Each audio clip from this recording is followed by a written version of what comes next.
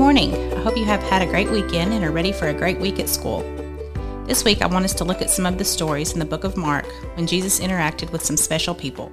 These stories have a way of teaching us about who Jesus is and what he wanted us to know about him. The first one is in Mark chapter 2. This is what verses 1 through 12 say. When he entered Capernaum again after some days, it was reported that he was at home. So many people gathered together that there was no more room, not even in the doorway, and he was speaking the word to them. They came to him bringing a paralytic, carried by 4 of them. Since they were not able to bring him to Jesus because of the crowd, they removed the roof above him, and after digging through it, they lowered the mat on which the paralytic was lying. Seeing their faith, Jesus told the paralytic, "Son, your sins are forgiven." But some of the scribes were sitting there, questioning in their hearts, "Why does he speak like this? He's blaspheming. Who can forgive sins but God alone?" Right away, Jesus perceived in his spirit that they were thinking like this within themselves and said to them, "Why are you thinking these things in your hearts? Which is easier, to say to the paralytic, 'Your sins are forgiven,' or to say, 'Get up, take your mat and walk'? But so that you may know that the Son of Man has authority on earth to forgive sins," he told the paralytic, "I tell you, get up, take your mat, and go home." Immediately he got up, took the mat, and went out in front of everyone. As a result, they were all astounded and gave glory to God, saying, "We have never seen anything like this." This is one really cool, true story.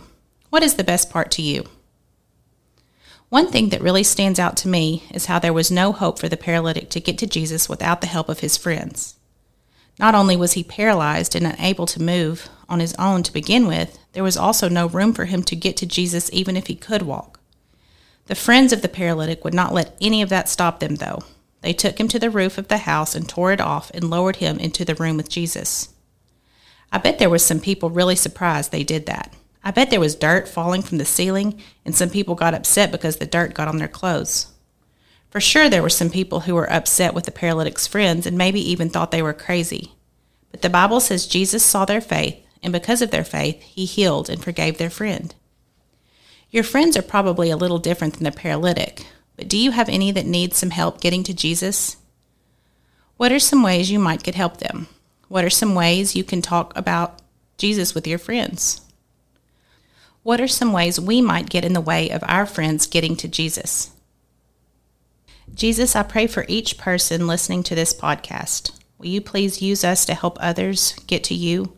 Some people may not like that we are doing this, but we want you to see our faith and heal and forgive our family and friends.